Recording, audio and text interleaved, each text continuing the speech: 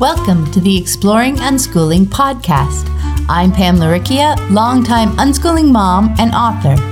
Join me and my wonderful guests for interviews, information, and inspiration about unschooling and living joyfully with your family.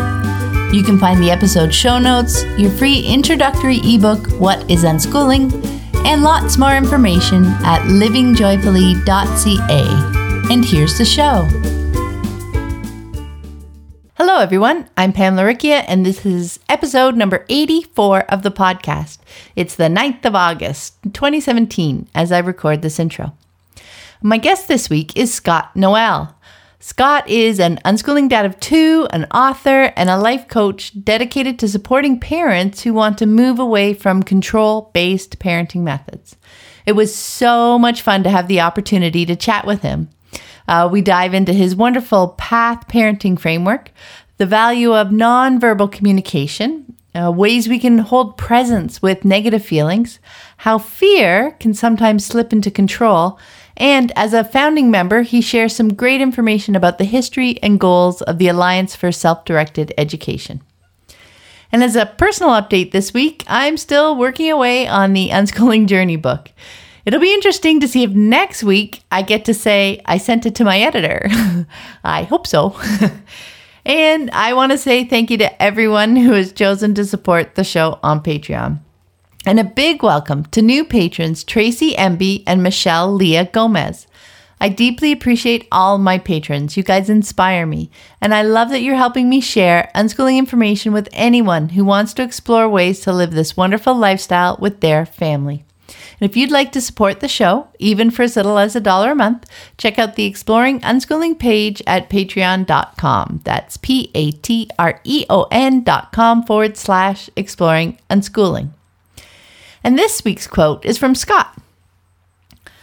A lot of power gets drained from us when we're in the state of anxiety. And if we can find a way to move into trust, then it does really transform our experience. And our kids tend to respond in a positive way that leads to easier times, all in all. I wanted to pull that out because it is just so spot on. Anxiety and fear drain us of the ability to see choices and the power to take that next step. Choosing trust isn't easy, but it is truly transformative. The challenge is it's one of those you need to experience it to believe it kind of deals. Because it's not about ignoring fears, it's more about embracing them and choosing to move forward. Maybe it's a bit like this quote from Franklin D. Roosevelt. Courage is not the absence of fear, but rather the assessment that something else is more important than fear.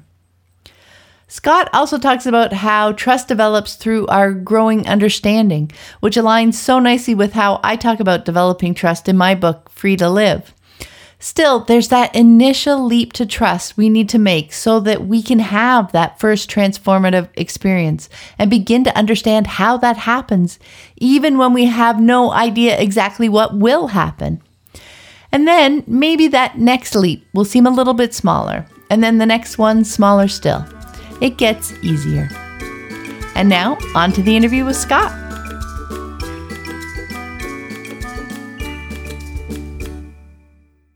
Hi, everyone. I'm Pam Laricchia from livingjoyfully.ca, and today I'm here with Scott Noel. Hi, Scott. Hey, Pam. It's really good to talk to you finally. Yeah, it's wonderful to have you on. I'm very excited. For people who may not know, Scott is an unschooling dad of two teenagers, an author, and a life coach dedicated to supporting parents who want to move away from control-based parenting methods. He's also the founder of the website dailygroove.com, where he shares his practical parenting insights. I am really excited to dive into his unschooling and parenting experience. So to get us started, Scott, can you share with us a bit about you and your family? Sure. And I need to update my bio here because a couple months ago, my eldest turned 20, so I can no longer say I have two teenagers. I was wondering when the last time you updated that was. But anyway, yeah. So I live in Portland, Oregon, and that is a good place to be weird. I don't know, we sort of have a reputation for having lots of weirdos here, and we like it that way because we don't get too many raised eyebrows about being alternative and unconventional, because it's sort of conventional to be unconventional here. And so, we can nurse in public. Well, I can't, but my wife could when the kids were nursing, and that was never a problem. And unschooling, the same sort of thing. It seems like everyone's doing something alternative here. Anyway, so my partner, her name is Beth, and we've been married now 25 years. And our kids have always been unschooling. My youngest is 16. Her name is Willow. And my eldest is 20. Her name is Olivia. I guess that's all. I could go on and on and on. Well, we'll get you to go on and on, explaining a bit about your family's move to unschooling. So you said they've always been unschooling. Where did you first kind of hear about it, and how did you and Beth decide that's the way you wanted to go? Well, we sort of entered parenthood completely unprepared, and so we very much made it up as we went along. I would have to say that my the spark of unschooling for me began when I was 19 years old and I dropped out of college. And I was very disillusioned with the whole education system, and I said to myself, "Damn it, I can educate myself." Wow! Because if there was one thing I knew I was a very curious person, and I always had followed my passions to learn about things. So I don't know if the word unschooling was even coined back then. If it was, I hadn't heard of it. And I didn't hear about it until much later. I would say, well, after our first child was born, we were trying to do things as naturally as we could. That was the guiding principles, is do things the natural way. So we had a home birth, and we learned about co-sleeping. We thought, that sounds natural. Why should we isolate our baby and make her cry for us when we can just stay close? And that led us to finding out about a book called The Continuum Concept, which a lot of unschoolers know about, which sort of looks at ancient cultures, indigenous people, hunter-gatherers, and that sort of thing, to try to get clues about what is our basic human nature. And so that led us to sort of what later became known as attachment parenting. And but for a while, we just called it continuum parenting, and we were really we became active. I actually reached out to the author of that book, and this was back in 1997, and I said, I asked her if we could put it all online, not the book, but I mean, create a community online around the book, because we really needed to share questions. This is back when, there was no Facebook, there was no Web 2.0. This is Web 1.0, and so these are old forums, what we did right? Was, it was an email based on a platform called Listserv. So we started a Listserv, and that grew very large. And a lot of people who had read that book and were inspired by it wanted to talk with each other about how to apply these sort of primitive principles in a modern setting. And of course, one of the subjects that came up was education. And a lot of people talked about John Holt, because John Holt had been a fan of that book. And so we got John Holt's first book, How Children Fail, which was sort of a monumental moment in the unschooling movement. I would say for a lot of people, that's the sort of book that convinces them to jump ship from conventional education and go for self-directed education. So that's how it started. Our daughter was about nearly 2 by then, and then we said, "Hey, this makes so much sense. Let's do it this way." And so we really started unschooling consciously when our first daughter was about 2. And we just never turned back. Wow, that's really cool. It seems like, yeah, I'm here. I was just, it's such a cool journey to, were you guys in Portland at the time too? Like, how did you come across the Continuum Concept book? Well, that's a funny story because when our daughter was 2 months old, we were trying to do everything naturally, and we were co-sleeping and breastfeeding and all that. And then, but the one thing that didn't come to us intuitively was this idea that babies biologically, they expect to be held all the time, at least for the first few months. That's considered sort of the outer womb, or the outer gestational period. Or what Jean Liedloff calls the in-arms period. And we didn't know about that. And so every time we set our baby down, she would start to cry. And we thought there was something wrong with her. Aren't you supposed to be able to set babies down? Yeah. And, but she was just very intolerant of that condition. And so we went to our doctor, and fortunately we had a very, like a naturopathic type of a doctor, a woman doctor. She said, there's nothing wrong with your baby. You just need to read the Continuum Concept.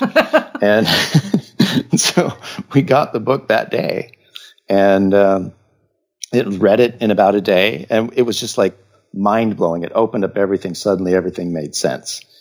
And we had a sort of a compass now that we could use to make decisions about how to navigate a modern world, given that we are genetically not much different than our ancient ancestors, and that we've evolved for a much different way of living and learning and growing.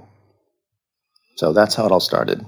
Yeah, that's really cool. I'm just sitting here kind of quietly imagining if I'd have come across any of these ideas, when my children were first born, when my eldest was first born, because it was many years and all three of my kids were in school by the time I finally saw that first thread. Because once you get that first thread right, then it's like, oh, this and then this. Like once you'd heard of that book, look where your path kind of went from there, right?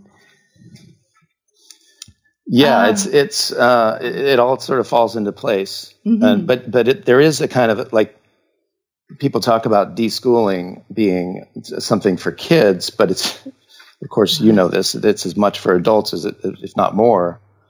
And fortunately, that part of it wasn't too hard for me and Beth, because we had both had kind of negative experiences with the school system.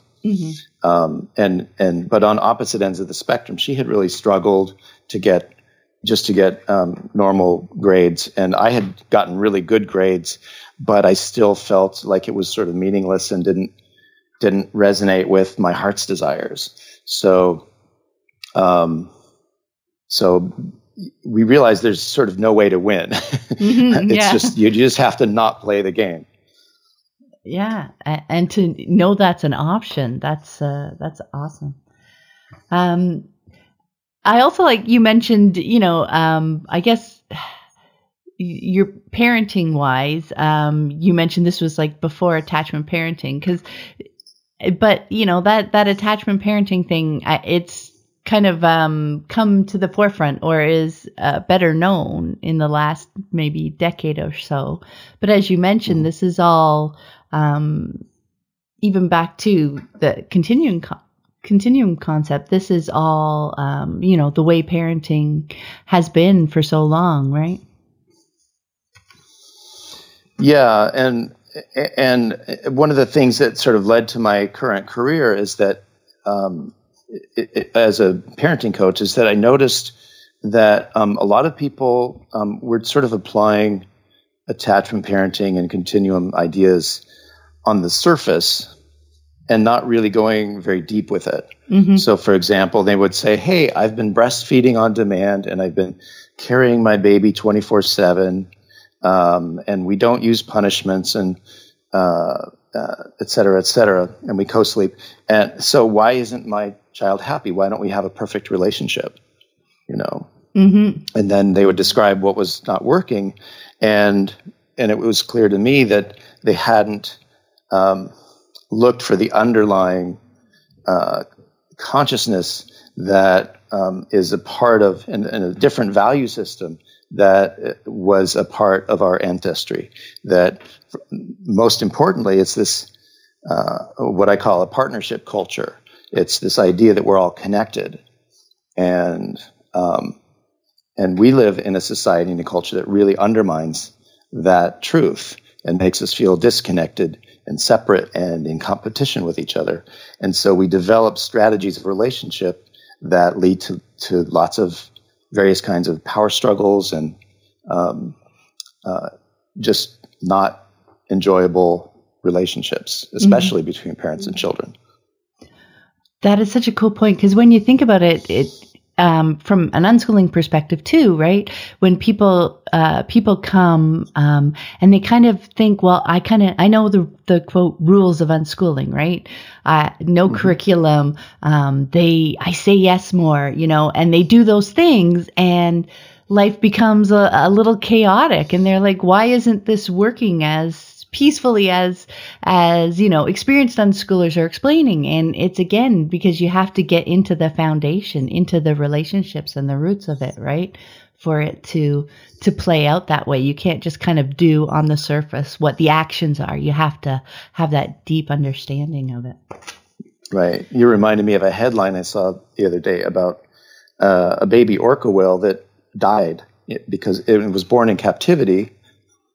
And I'm sure they did all kinds of things to try to help it survive, but we're not designed by nature to survive in captivity, or to thrive. Certainly not to thrive, but in a way, the conventional ways of thinking about education create a kind of a prison that really limits us and just makes it hard to live according to our nature.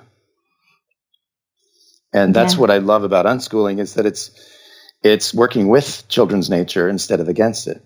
But in order to do that, we have to learn a little bit about it and unlearn a lot of what we've been trained to believe about human nature and habits of thought that have come from those beliefs. Yeah, that perfectly lines up with your point that, so much of the deschooling really is for the parents, right? Because we're the ones that have been immersed in that culture for so much longer than our kids have. And that I'm still working on it. I know, me too. There's always something, after 20 right? Years. Yeah. That leads nicely to our next question, because I want to dive into parenting with you. You have a wonderful website, dailygroove.com, where people can sign up to receive daily emails from you. As I know, I signed up early on in my unschooling journey. Now, we started back in 2002, and I really appreciated your nuggets of parenting insight. They would show up each morning, and I'd be like diving in, just like, so I had something like in the back of my mind that I could ponder for the day. You call it path parenting, and I love that not only is that an acronym, it's also a reminder that the journey, or the path, is the destination. So I was hoping you could share an overview of what path parenting is. Sure, yeah, and it began, as I was saying before, with this realization that a lot of the parents that I was interacting with didn't seem to get the deeper aspect of the consciousness of parenting rather than just the behavior of it. And so I thought, well, you can't just tell someone to change their consciousness. You can say, do something different, but to actually think and perceive the world in a different way really takes practice, because you have been practicing your whole life seeing things a certain way, interpreting things a certain way. And so that's what gave me the idea to do the Daily Groove, which would be this idea that the way you create a groove is one pass at a time. And if you keep, if you just bit by bit, do a little bit every day to practice thinking a little differently or seeing things a little differently, then pretty soon that becomes, I guess you would say, second nature, but I would consider it more first nature. So I started that and I thought, okay, well, it has to be really brief, and because everyone's too busy, right, to read a long essay every day. So it's just a brief reminder, and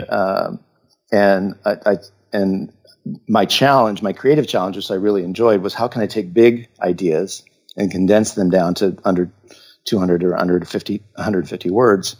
And I guess I must have been pretty good at that, because a whole bunch of people started sharing it and signing up for it. And that's how I knew I had hit on something that was valuable. Mm-hmm. So, but that was all before I came up with this idea of this path framework. I actually had written several hundred of them when I said, okay, let's see if we can condense this even more into some set of principles that have practical value. And actually, I went and analyzed all the daily grooves I had written and tried to sort of distill them to certain concepts and principles, and then group them into things. And finally, I came up with this particular grouping and tweaked it a little bit so it would make a nice acronym. But I think so PATH is an acronym that stands for what I consider the 4 positive pathways to power. And I focus on power because I found that the problems that people have the most are problems of, power struggles or feeling disempowered, and that people, when they try to reach for their power, they tend to fall back on the habits of our society, which are generally not healthy ways of being powerful. So I tend to call that pseudo power, but authentic power really comes from these 4 pathways. So the first pathway to power is partnership. And partnership is a pathway to power through connection. So when we feel connected to each other, then it changes the way we relate in terms of our power. Instead of competing for power, we actually reinforce each other's power. And that when I feel powerful, it makes my child feel more powerful. And when my child feels more powerful, I feel more powerful. The only way that doesn't work is if we pit our power against each other. So as long as you maintain this mindset of connection, you have this really powerful pathway. So that's partnership. And then the A stands for authenticity. And authenticity is a pathway to power through alignment. And what that means is that most people have their power or their energies sort of misaligned. Like a part of me is going this way and a part of me is going that way. And or part of me wants this and part of me doesn't want that. Another part of me is afraid or whatever. So there's all these ways in which we're out of alignment.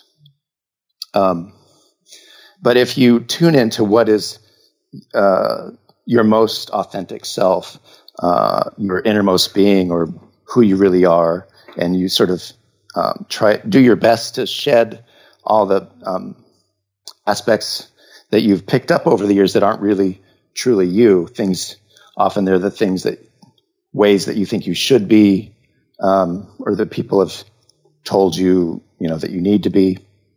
And when you can let those things go and connect with who you really are, then you get this alignment, and all those energies that were scattered are suddenly in the same direction, and that creates an extraordinary kind of power that's kind of it's hard to describe it. It's an abstract thing that people can feel, and for example, when you meet someone who's really what they say and what they do, it seems to be a really clear reflection of who they are. And something about that just feels really powerful. And it makes you want to align with them too. And as a child, when the parent has that kind of authenticity and alignment, it makes the child more willing to be in alignment with the parent. Mm-hmm. And it works the other way too, of course, so that parents need to learn to recognize the authenticity of their children and honor that and find ways to align with that. So does that make sense? It really does, because just imagine that, right? You can feel like the weight and the pull of, geez, I should do this, maybe I should do that, and you feel like you don't get anywhere, right? Because your power is pulling in all different directions, rather than when you're in alignment. I mean, that image is really powerful. Like you can just feel so much more energy to accomplish things and move forward. And thinking of it in the other way with your kids, that's something that I found so much, especially those first few years, just because it was so different for me. When my kids were younger, those first few years, it was so different with them, because when they would naturally align themselves, right? They're naturally in the moment, knowing what they want to do and pursuing it. And I learned so much about how powerful and capable children are just by watching them. And I learned so much more about how to do that myself by watching them, right? It's amazing to see what that authenticity and alignment, what kind of an effect it can have in your life. Yeah. For fun, I always encourage people to watch the movie Office Space. You ever seen that? Oh, yeah. No, I haven't. It's a silly comedy, but part of the premise is that there's this guy who's kind of a loser. He's very much out of alignment with his heart's desires, and he works in a cubicle, and he hates his life. And then he sort of accidentally gets hypnotized into really what amounts to being in total alignment, totally authentic. And then it shows, how everything changes when he decides to do what's true to him. And it's very funny, of course, because he does all these things that you think would make him get fired from his job, and he ends up getting promoted, et cetera, et cetera. So it's not a movie you want to watch with your kids, because there's some raunchy parts, but it is, I think it's a fun example of, because even though it was a silly comedy, there's a scene where he first has this shift. And I remember it felt so like I could viscerally feel that difference, even though, I guess it was just good acting, but that's the difference. You don't necessarily know, other than by how you feel, if you're really in that state of alignment with your authentic self. I was just our last Q&A episode, where we take listener questions. We talked a lot about how, when things are feeling off, just asking ourselves how we feel about it, how our kids feel about it, because that energy and that alignment, tells us so much, right? Tells us so much about what's off in this moment and how you can get that back. So that's really interesting. And I'll definitely put that movie on my list. You either love it or you hate it. It's like I said, it's kind of one raunchy, or the other. Anyway. T? T is for trust. And of course, that's a very big deal in unschooling. And self-directed education, where we've been taught very ardently by our society that you can't trust children to learn, and frankly, that you can't trust them to behave. And so, and that's the sort of the justification for all kinds of control. But the problem with not trust is not only does it justify control, but it creates all kinds of anxiety. When you're not in a state of trust, you're always worried about what's going to happen. And that's, I'm sure, a common experience with a lot of unschoolers, especially if you're new to it. It's kind of a leap of faith. And you have this anxiety. What if this doesn't work? And everybody, says that I ruined my child's life, or what if my child grows up and hates me because I didn't make him go to school, or blah, blah, blah. So there can be this anxiety that really sort of saps your power. So trust is a pathway to power through understanding.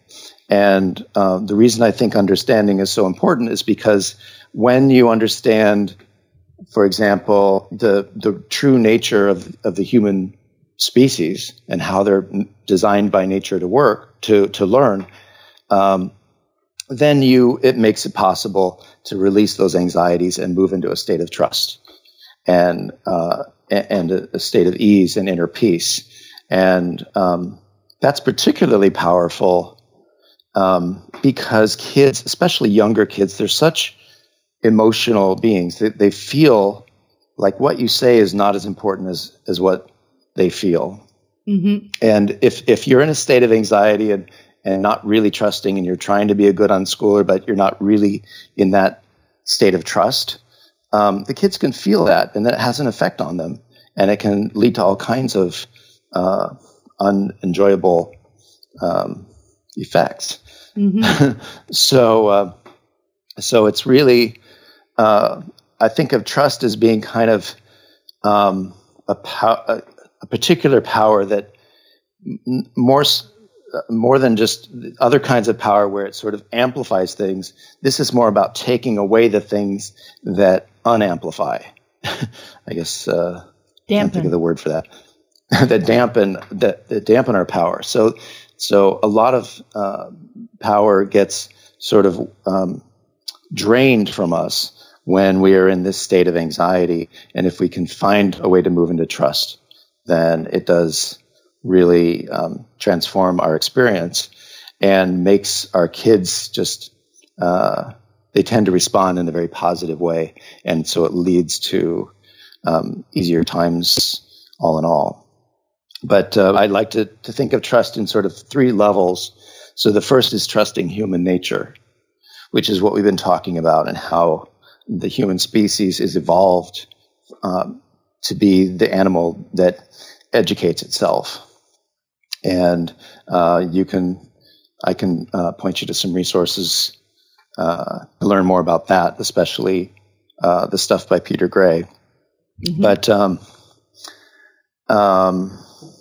what was I saying? The second level of trust is trusting yourself, and in particular what I call inner guidance. So this often has a lot to do with feelings and how we're sort of trained not to trust how we feel, not to trust our intuition, and instead to sort of go with authoritative exterior voices, or, what some sort of research thing says or whatever. And that's not necessarily a bad thing.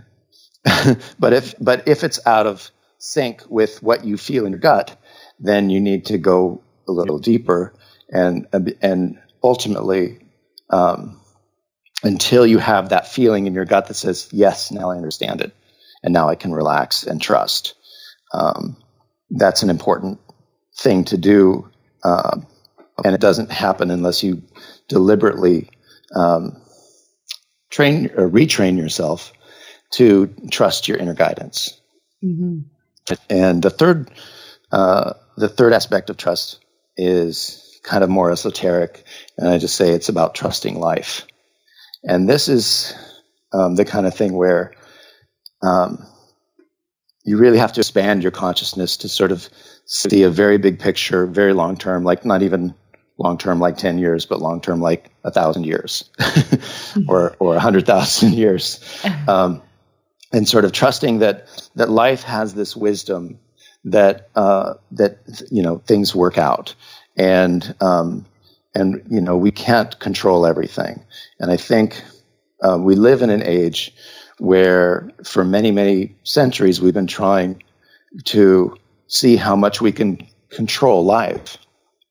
And the school system is certainly one of those major areas where as a society we've gotten really elaborate in our attempts to control the life process. But I think that, real power comes from sort of surrendering control, and it's kind of a Zen way to think of it, but, really just to move into that space of saying, I trust life. And that can even be sort of confronting big, scary things like death. Mm-hmm.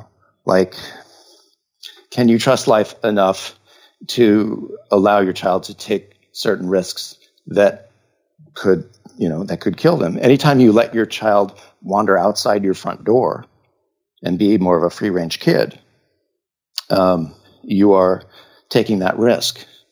And of course, if you keep them overprotected, that actually, it's now understood that actually makes children less safe because they don't learn how to manage their own safety. Mm-hmm. So you need to move into trust to whatever degree it takes to minimize, helicopter parenting and that sort of thing.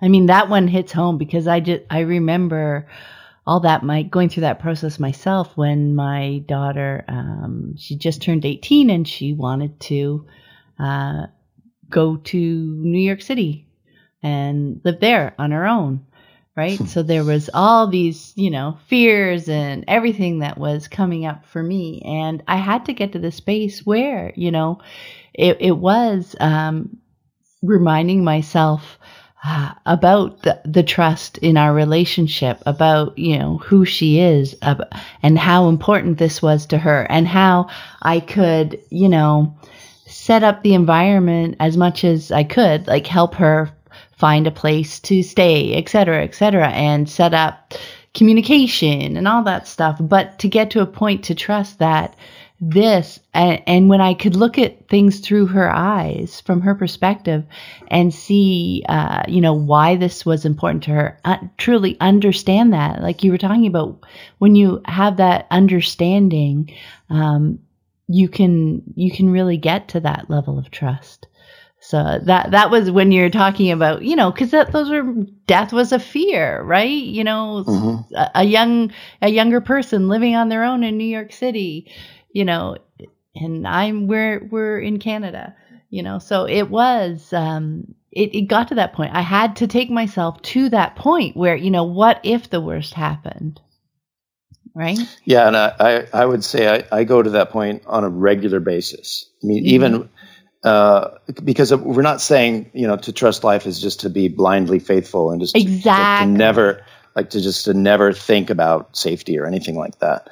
Yeah. So there are certain reasonable precautions that make sense.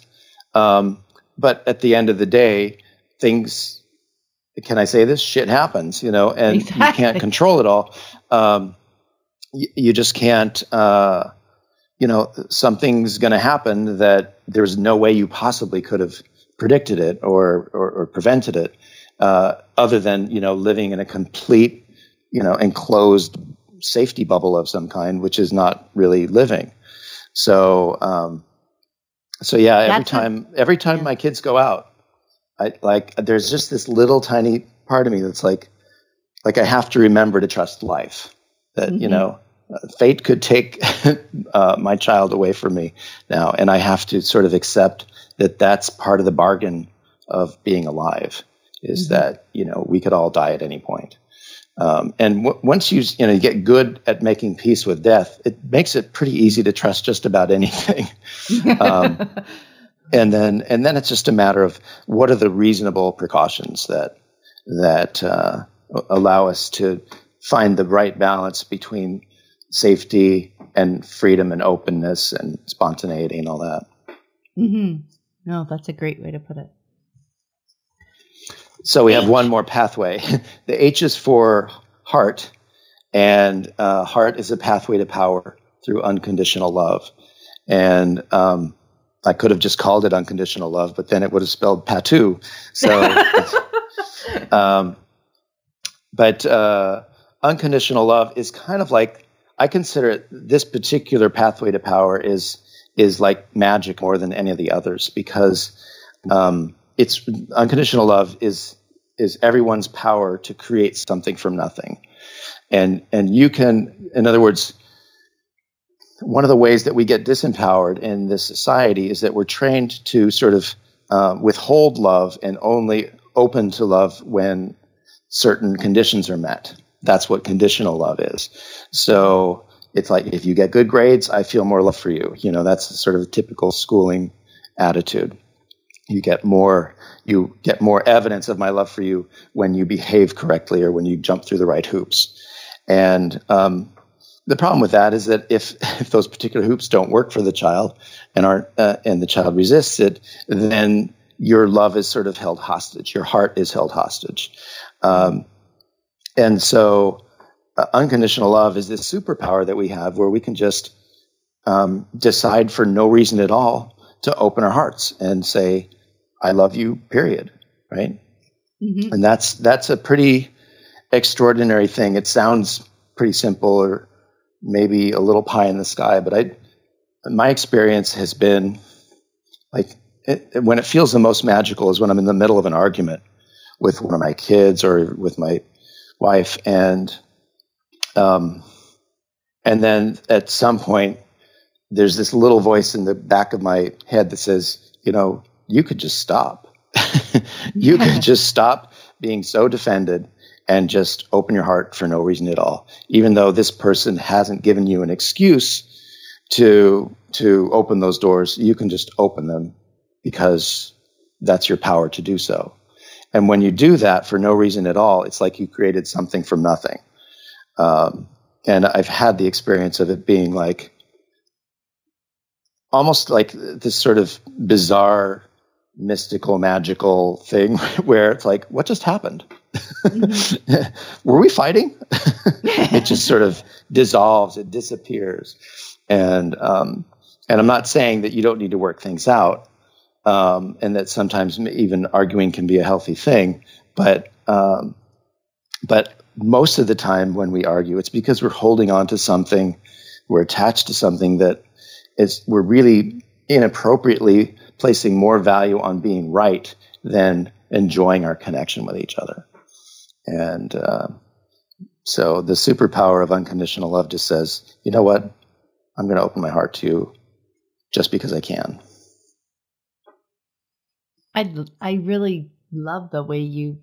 That's a great setup. That whole system that you went through your stuff and found those threads in them, because they align so well with all the threads that I've found over the years, coming at it from an unschooling perspective and the kind of parenting that supports that, right? Because it's all about aligning with human nature, how we are as human beings, isn't it?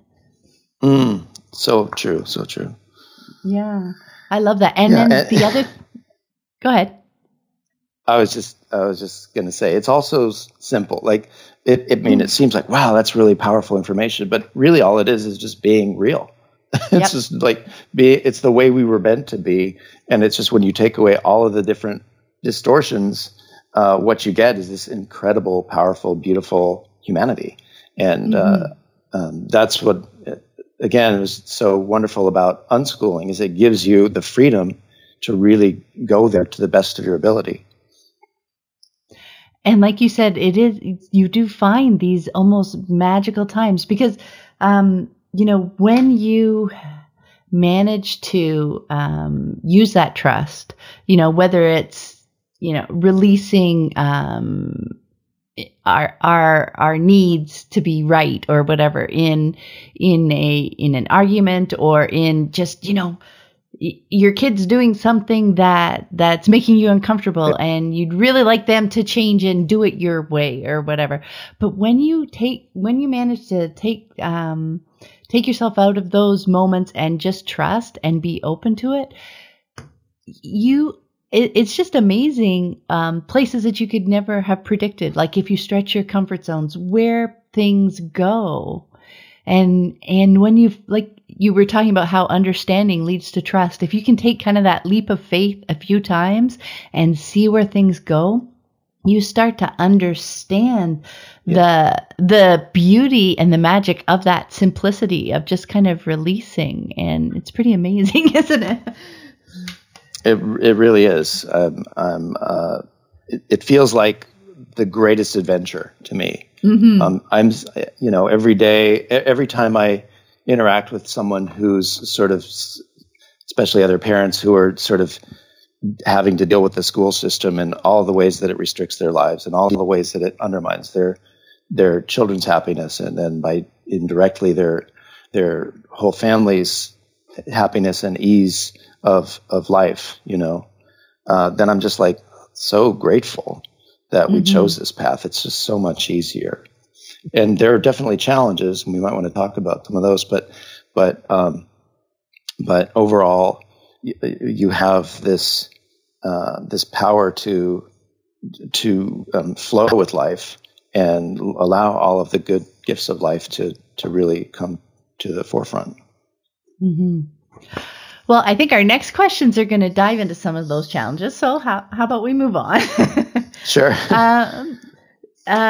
We talk quite a bit in unschooling circles about communicating openly with our children and how that facilitates that connection and trust in our relationships.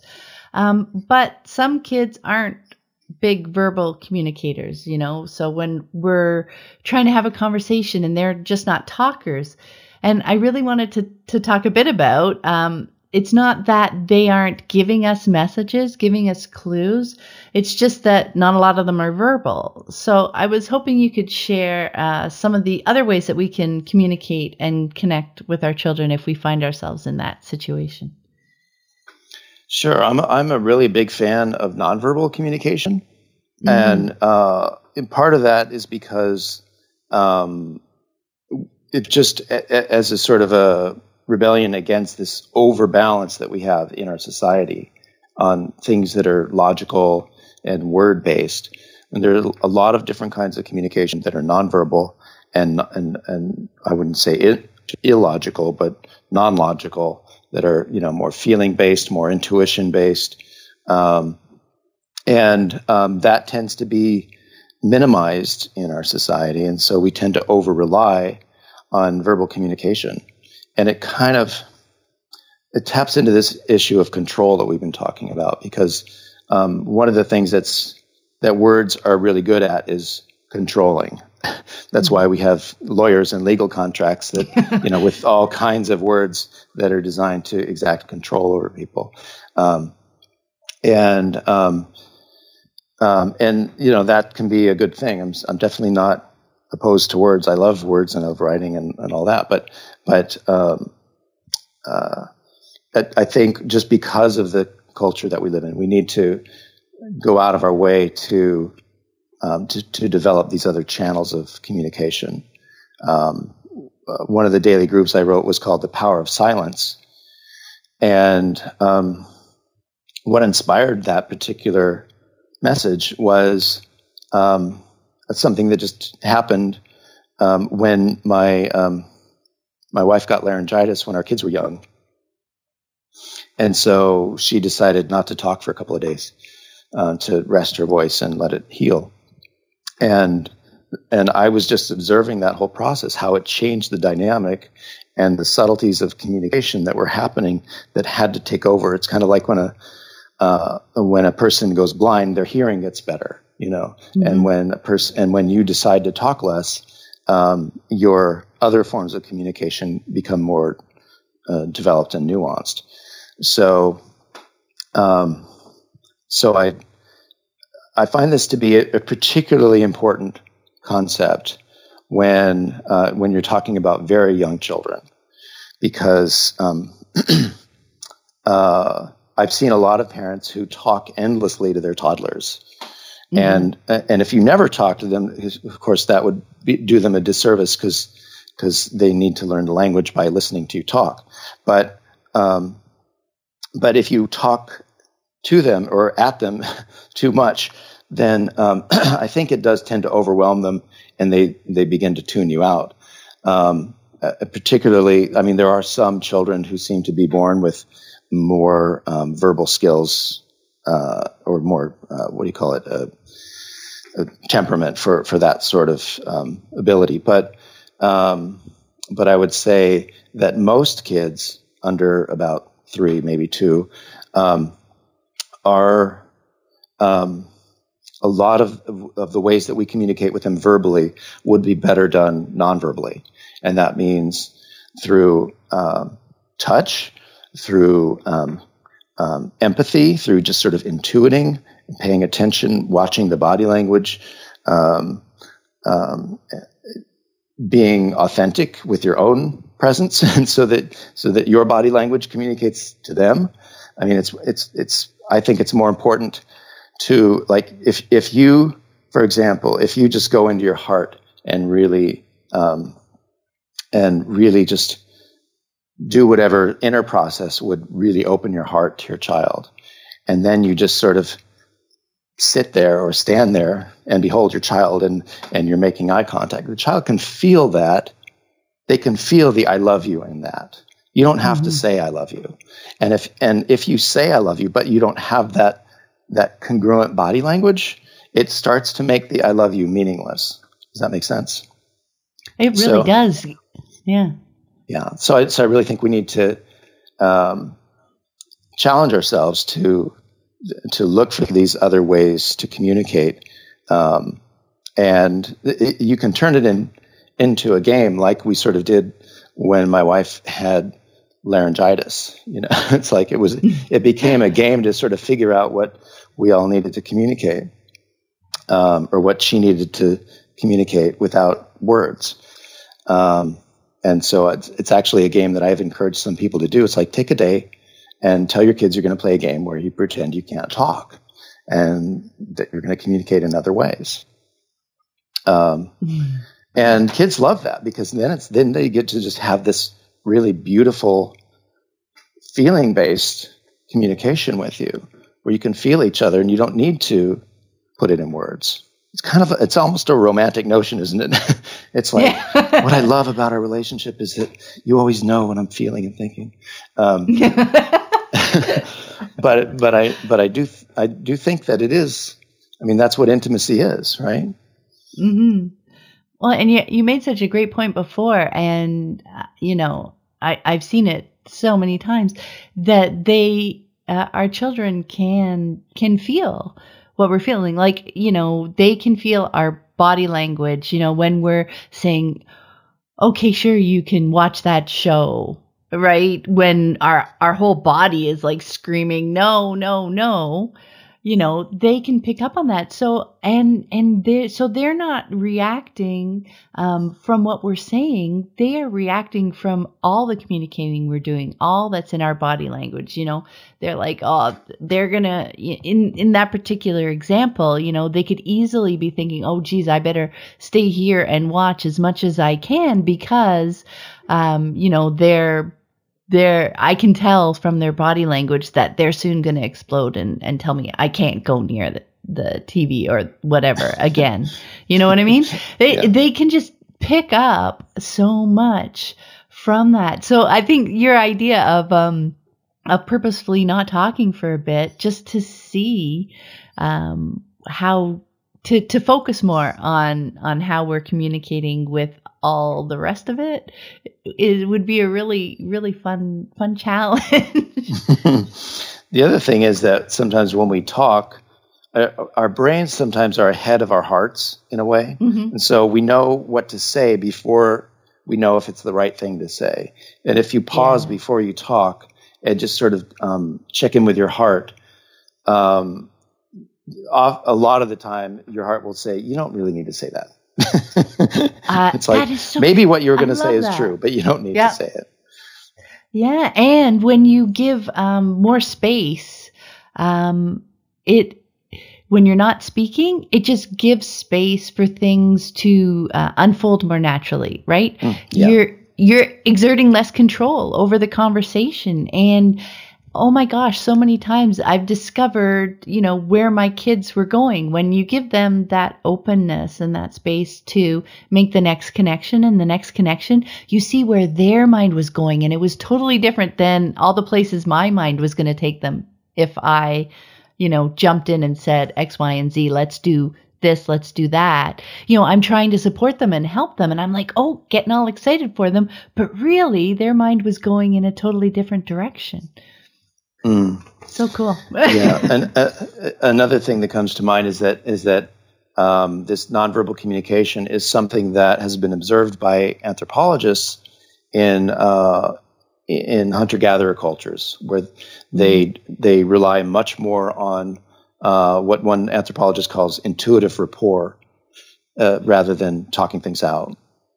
And so he gave his name is Richard Sorensen, and there's this wonderful essay he wrote called Pre-Conquest Consciousness.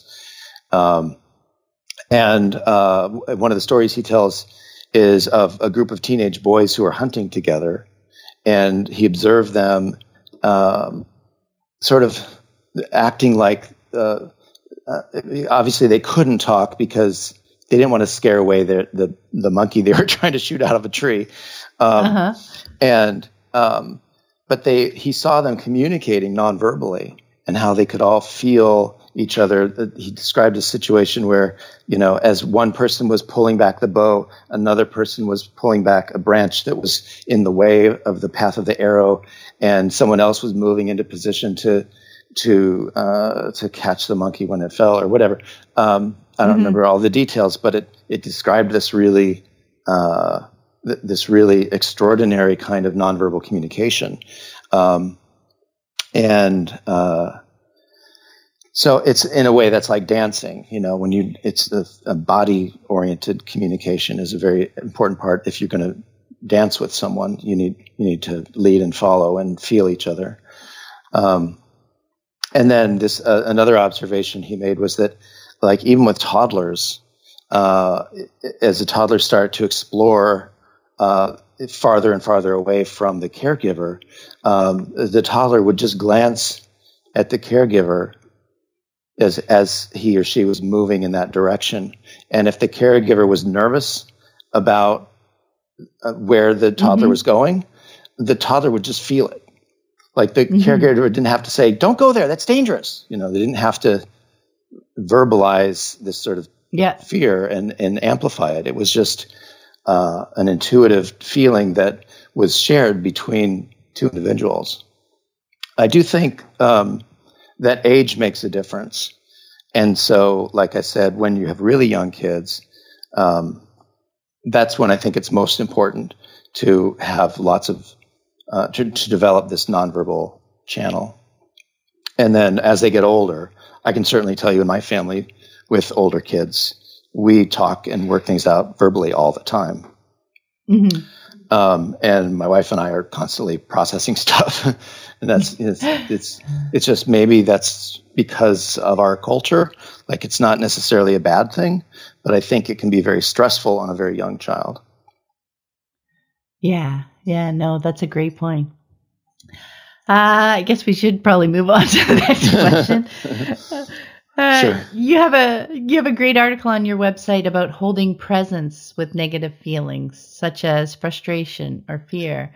And I was hoping you could share what you mean by holding presence and how we can work to develop that skill. So you're referring to an article I wrote called Ending the Blame Game, where I first mentioned that term. I sort of just made it up, this idea of holding presence, because it's just how I described what I was doing when I was able to transcend that game. And of course, blame is sort of a catch-all word for a lot of different kinds of inspiring, unpleasant interactions between people. I would say that blame is a kind of a catch-all for a lot of different things that are unpleasant, like judgment and accusation and righteous, one-upmanship, that kind of stuff. But it all sort of boils down to it's something that we do. Then it begins innocently enough as just something in you feels off. You feel like there's something wrong. You can't quite you don't necessarily immediately put your finger on it. But what we tend to do, what we've been trained to do, is that you immediately look for something to blame for that feeling. It's like, in other words, if I could get mad at the weather, I could get mad at the traffic. The traffic is making me feel this way. And you blame, but it's basically, you have this feeling in you that something is wrong, and that kind of turns into something is wrong with me, and I need to get rid of it. Do you know what I mean? It's like, I don't want to be the cause of this bad thing, so I need to assign the badness somewhere else. And that's basically what we're doing when we're blaming.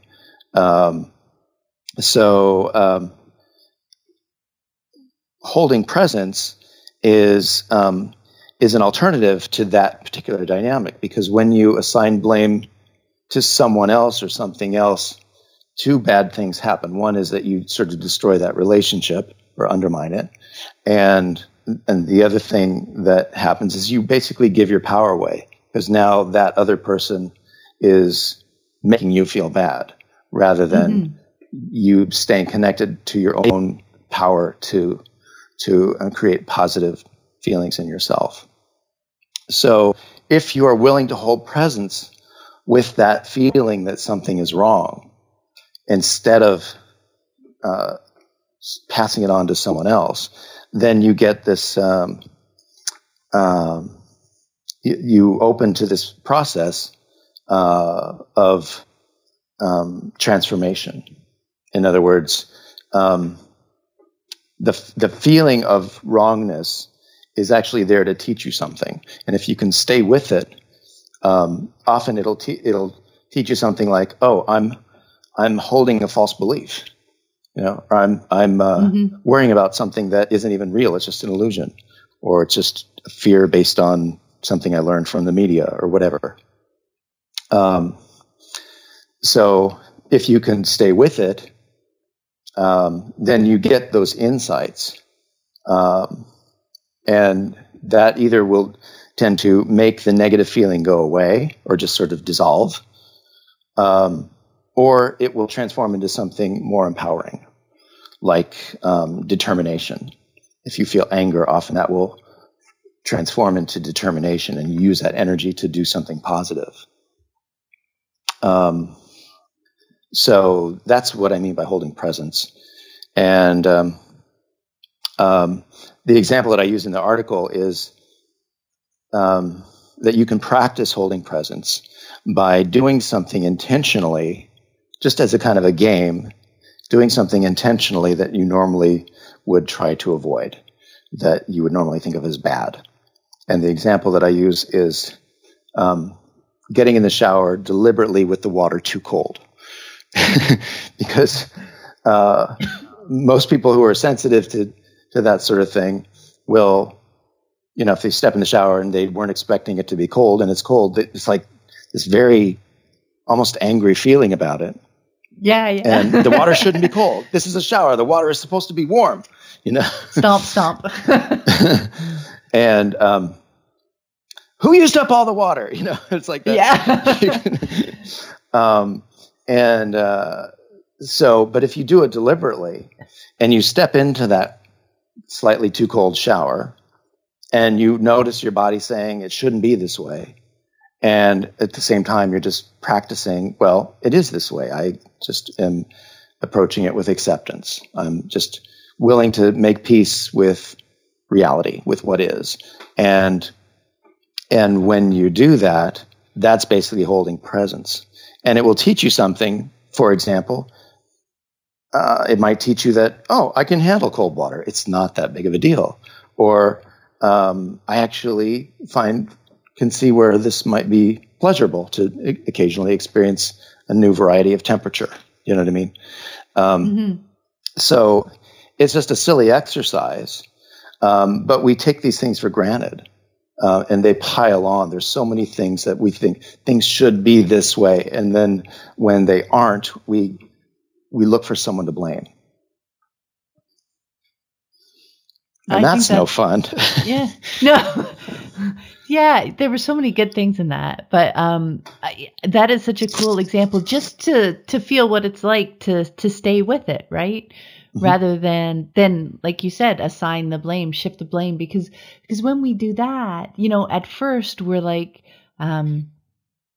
trying to make ourselves feel better, right? Shift that blame somewhere else, but you're actually giving away power that way, aren't you? Because then all of a sudden that thing has the power over you to make you angry and frustrated. So, maybe it's the hot water tank, right? Right. The size of the hot water tank. But, in anything, you're giving them that power so that moving forward, you don't feel in control. You feel like all these things in your life, the traffic, the weather, the hot water tank, the everything have so much control over your life, and you'll have lost that.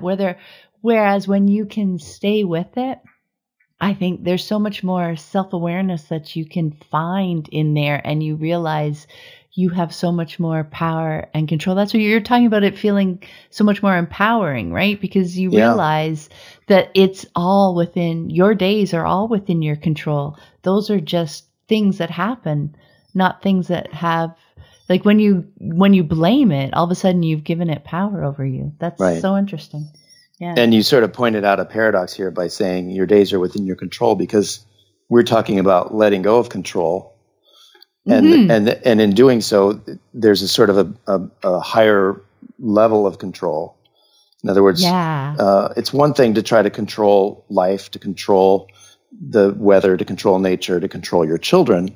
It's another thing entirely to acknowledge that you do have the power to control your inner world, to the extent that you can decide what perspective you're going to take. And notice that when I take this perspective, I feel shitty. And when I take that other perspective, I feel more powerful and peaceful. Mm-hmm. And so it's my choice. I'm free to choose that perspective. And that's very powerful. And in a way, it is a kind of control, but not in the domineering way. Traditional sense. Yeah. It's like when you realize you don't need to control all these things around you, you feel so much more centered and for lack of a better term, in control of yourself, right? It is quite the paradox, but it's really it does feel so empowering. Maybe power is the best word. Release control, feel power. And I talk about a distinction between pseudo power and authentic power. So pseudo power is what you get in normal types of control strategies that we use. And it's not really powerful because it's always just fleeting and you end up having to defend it. So it drains you even more. But authentic power is it's sort of tapping into these aspects of life that are already naturally and infinitely powerful, especially love is this infinite power that it's why we have this magical power to create it from nothing, because there's an unlimited supply. It's just all you have to do is decide. Mm-hmm. Yeah, no, that's brilliant. Let's talk a little bit more about how easy it is to slip into control. As our children get older, we touched on this a little bit before. We can sometimes find ourselves feeling uncomfortable with some of their choices, the things that they're pursuing and that feel really good to them. And when we start feeling that fearfulness, we start to feel protective of them. And that's when we can so easily slip into control, because that is what we live with, right? That's the go-to response of our culture. You know, your parents' job is to say, no, sorry, you can't do that. And then impose some consequences. Say, if I find that you're doing X, you're going to lose this privilege or whatever if they disobey. So I just thought we could talk a bit about how that can damage your relationship, that trust, that connection, and what we might do instead when we're starting to feel overly protective and fearful. Wow, that's really big. I mean, I think the word consequences is ripe for deconstruction, and it is one of the most disingenuous words in the whole parenting lexicon, because people talk about consequences when they're really talking about a punishment. It's just a way to control people. And I always say the only authentic consequence is love, right? It's like, whatever you do, I love you, period. That's the consequence.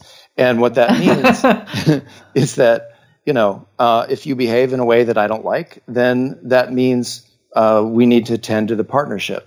This is why I think partnership is one of the most central concepts that I talk about in being with children, and unschooling really is a kind of partnership education. You're partnering with the child and with their nature. But in a behavior situation, rather than, sort of the old view is that the child is supposed to behave a certain way, and I have the right to control that. And if you're in a partnership orientation, say, well, we each have equal dignity. Obviously, we're not equal in every way. I'm older and more experienced, and I have more legal rights, et cetera, et cetera. But as human beings, we're equal, and I have no more right to control my child than my child has a right to control me. But we're not particularly interested in controlling each other. We're interested in having an enjoyable partnership. And that does mean that we are interacting and we are, it's not so much controlling each other as doing a dance together. Right. Mm-hmm. And that means we need to be attuned with each other. We need to understand each other's needs, and we need to be first and foremost, I think we need to just sort of be committed to being creative, because it's inevitable that there are going to be situations where what I want and what my child wants are not the same thing. And then it looks like a win-lose situation. And when it looks like that, we have the power to choose a different perspective, that it doesn't have to be win-lose. It can be win-win. And I like to say it's a win-win-win, because I win, you win, and the partnership wins. The partnership gets stronger. But that, in order to create those win-win outcomes, you really have to be committed to a creative process. That every time we seem to be at odds, it's an opportunity to be co-creators and to step into a collaborative process, I guess. And that's, if we can avoid the reactivity and the tendency to move into blame and just sort of hold presence long enough to calm ourselves down, then we can actually move into that creative process and really enjoy it and say, well, okay, wait a minute. Sorry, I overreacted. What I really want to understand is, what are you needing here? And I want you to understand what I'm needing here. And let's just assume that in this universe of infinite possibilities, there is at least one possibility where both of us meet our needs, or both of us satisfy our desires. And those creative possibilities that you discover in that process can often be, better than what you wanted in the first place. And maybe it's not. Maybe it's just different, or maybe it's even a little bit inferior in terms of like what would have been perfectly ideal for you. But on the bigger picture, it's a better outcome because you have this stronger partnership. And that pays off big time in the long term.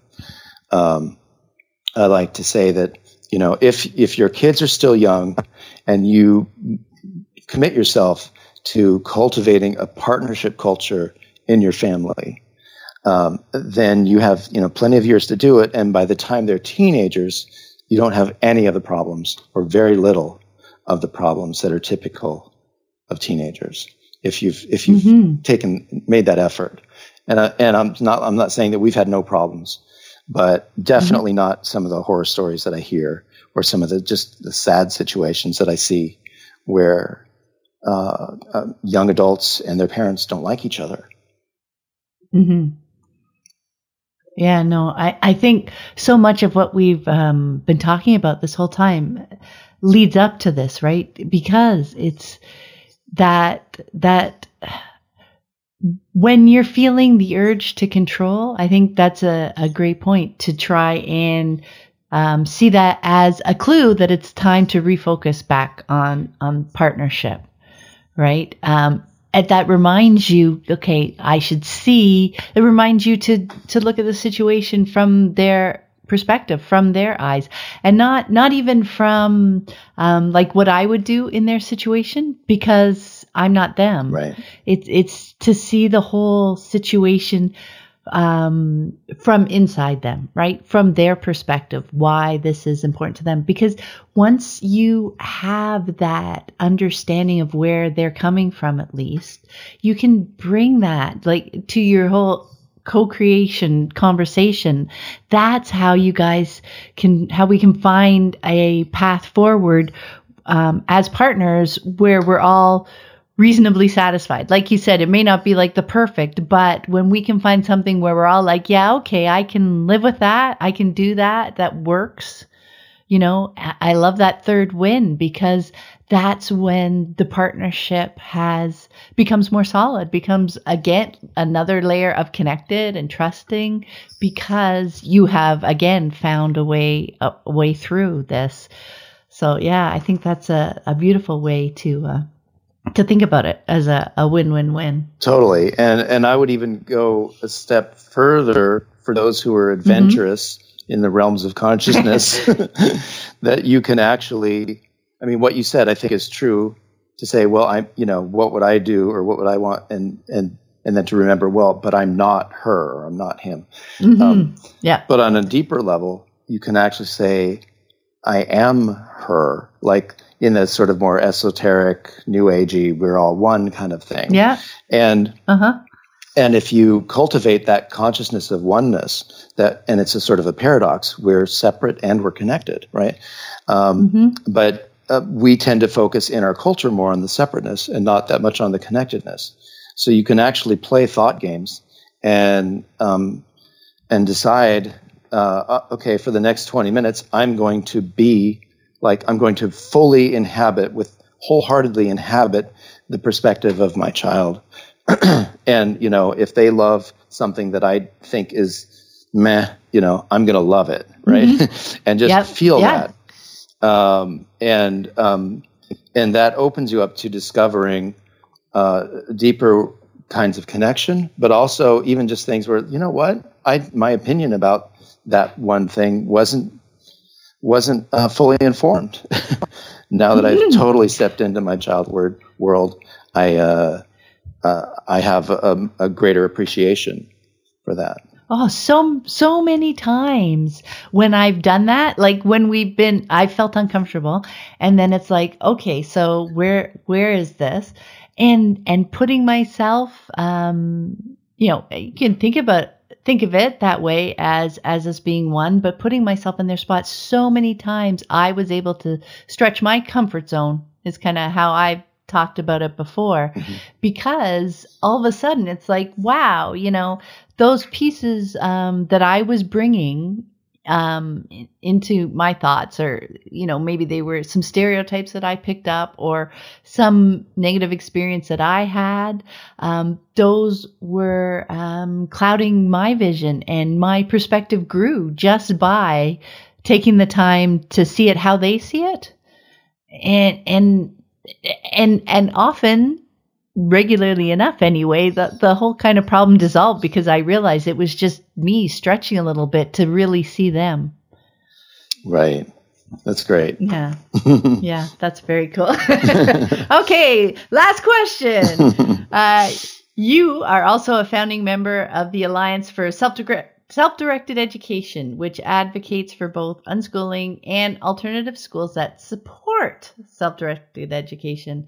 And I love that when I first went there, last year when your website was up, I loved the phrase normalize self-directed education as a whole.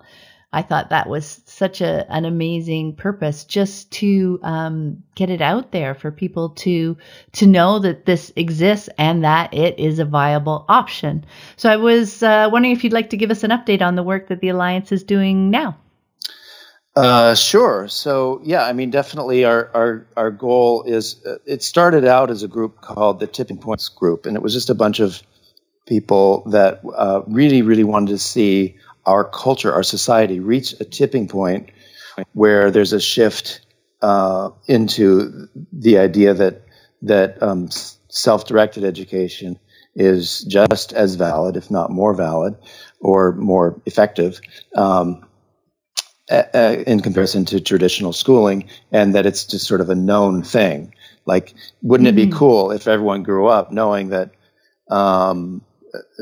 that's a choice? We don't have to send our kids to school or to a conventional school. We can send them to one that really honors their nature, or we can homeschool them in a way that honors their natural educative instincts.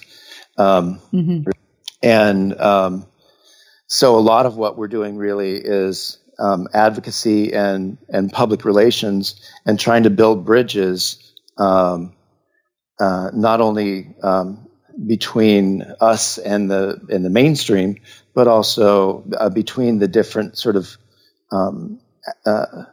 we sometimes call it the flavors, the different flavors of self-directed education, which includes the free schools and unschooling, and there's different flavors of unschooling, and and sometimes we focus too much on these differences. We really want to focus on what we all have in common, which is that we want a world where children are free to learn naturally and free to learn without the sort of impediments that are that come along with standard imposed schooling.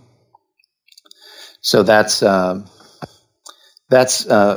main mission, and we've been building a structure to support that a bit at a time, because it's just sort of a mostly volunteer in a shoestring budget. So far, unless somebody if somebody out there wants to donate a very large sum, I'd like to talk to you, You'd because be welcome. the more we are interested in fundraising to create some really more impactful initiatives that reach more people and get the word out even more effectively. So where are we? I guess before I say that, I wanted to say that a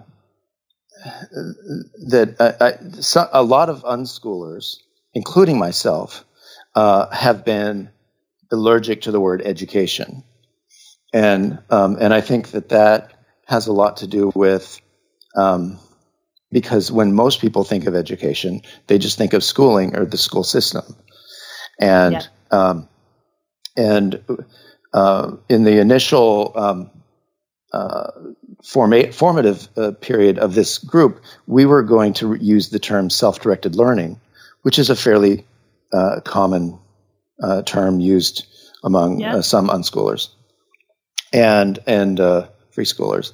So, and then Peter Gray, who's one of the main founding members, he came one day and said, I think we should use the word education instead of learning. And he's sort of a professor of psychology, and he understands some of the nuances of the terminology in a way that is different from the conventional assumptions that people have about that word. And so we actually had this really long debate. I was sort of the opposition, because coming from the unschooler perspective, I really just, that word made me cringe, and it just sort of had so much baggage on it.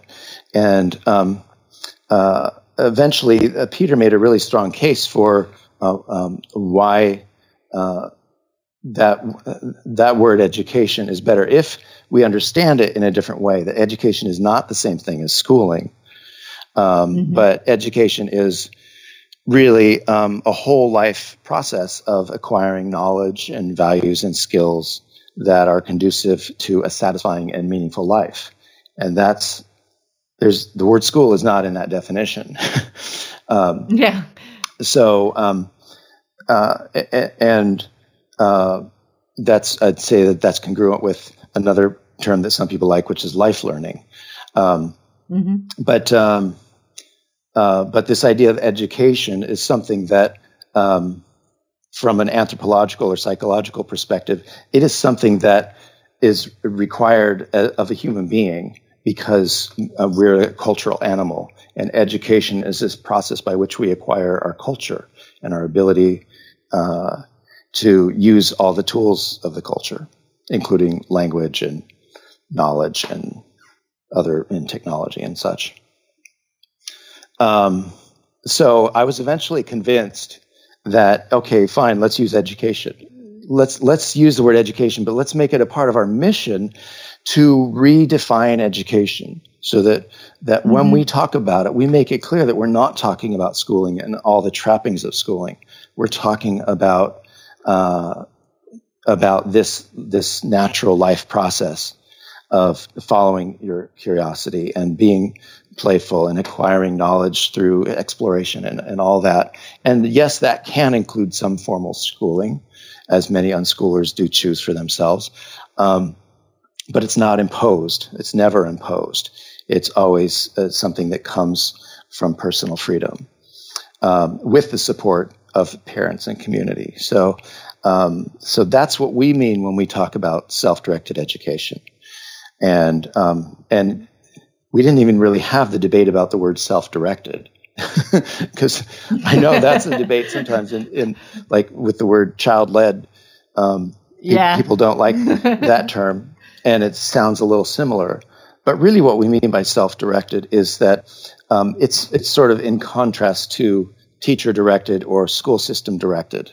That the ultimate arbiter of the path is the person who is educating himself or herself, and that means that we're not going to impose anything on them. We may very well influence them and offer enriching experiences and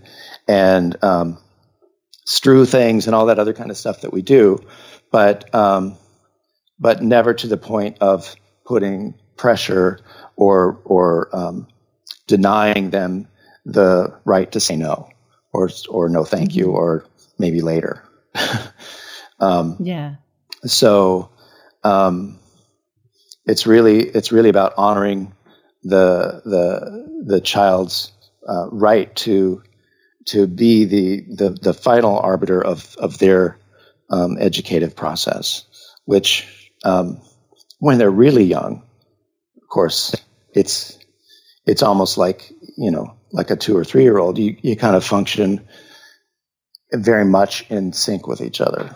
It's not, we're not suggesting that a self-directed education means that, a 2-year-old is going to decide whether or not, the family has a vacation or whatever. But, but you do, it's about that maintaining that partnership. And one of the principles of partnership is that you work with each other, not dominate each other. So just wanted to say that in case people were wondering, why do we call it self-directed education? That's why it's the best that we could come up with for something that will help build this bridge so that, we don't want to take away anything from the beauty and the fun of the word unschooling, but we also want to have terminology that people who are kind of still have one foot or maybe both feet in that control-oriented culture can wrap their brains around. What is this? It is education, and it is different because it's not directed by teachers and educators. It's directed by the child. Oh yeah. Oh, I loved hearing a little bit about the history. That's really interesting, and I can definitely see how that that term does, self-directed education does seem like a bridge term, right? That's not going to get that initial negative reaction, but it's going to be, that unschooling. I mean, go read the comments on any unschooling article, right? It's just, that initial burst of of whatever. But yes, that's a bridge where, because education is a word kind of that they know, right? And self-directed is what's going to raise the question, like, well, what does that mean? So I think it does really help facilitate some more connection and conversation. And like you said, I love how you explain that it always goes back to that partnership, right? Yeah. Yeah. Yeah. And my hope, this isn't necessarily part of the alliance, but my hope is that that we will evolve this culture to the point where we don't even call it self-directed education. We might, if you're an academic, you might refer to it as education. But even better would, just an everyday person wouldn't even think of it as a thing. It's just living. And, if you're living, you're learning and growing and developing your potential. That's just a part of life. And to have that sort of, like where education is to a person like water is to a fish, if you're a fish, water isn't a thing. It's just what's everywhere. Mm-hmm. Right. And so often, go back and look at my blog post, because ultimately every time I'll go through and, explaining some concept or whatever, at the end, it's always unschooling is life. It's just living, right? Mm-hmm. Yeah, no, that's wonderful. Yeah. That's a beautiful dream too, Right. And it's fun to imagine what's possible with a society that really gets the power of self-directed education, and that we could design the structures of society to support that instead of these control structures where we can imagine all kinds of, the resources that are currently put into control-based schooling could be put into things like libraries that go beyond just books and other media, but that are places where people gather to explore all kinds of things, more like community centers that have all sorts of enrichment opportunities and a place where people gather so that we have social opportunities as well. Exactly. So it's not like an age-based thing, right? Where kids go somewhere to learn. It's having places in society, like you said, community structures where everyone can go learn, be in relationship with each other. Mm-hmm. You know what I mean? Yeah. Does that make sense? Yeah. That takes away the control aspect and the controlling others aspect and the whole age thing where, kids have to learn and adults get to live. Everybody's living and learning together. Beautifully said. Now you're talking about my utopia. Mine too. That's beautiful. Well, I must say, thank you so much for taking the time to speak with me today, Scott. We went a little bit long, but I had so much fun chatting with you. Me too. This has been really fun. Oh, that's awesome. And before we go, where's the best place for people to connect with you online?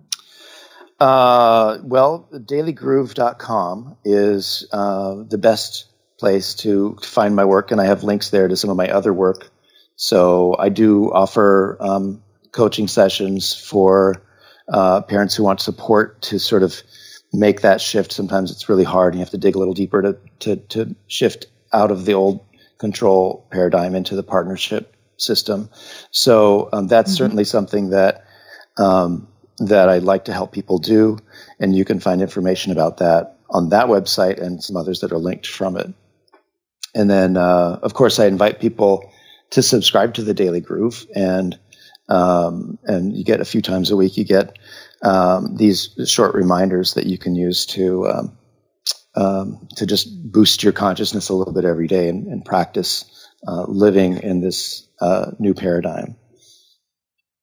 And I think that's awesome. Of course, the Alliance is a lot of my effort is going into that right now and helping them. We're creating more resources on the website, and that website is self-directed .org with a hyphen between self and directed. So that's something that you can become a member of and get sort of involved in the movement. We're going to be building we're going to be working with people who are allies in the movement, and there's always someone who's just doing it, but then there's someone who is like, they want to make it, like they want to advance the movement for everyone. Mm-hmm. And I would consider you to be one of those people. And so we'll be inviting people like you to participate in combining our efforts and our creativity toward advancing this movement and making self-directed education a normal and legitimate path. We already know it's a normal and legitimate path. I mean, to everyone else. Let other people know. That's awesome, Scott. And I will definitely put links to all that stuff in the show notes. That's terrific. And thank you so much again. Have a wonderful day. I will. Thank you so much. And I'm really grateful for the opportunity to connect with you and your listeners. Thanks for listening. I hope you found it helpful.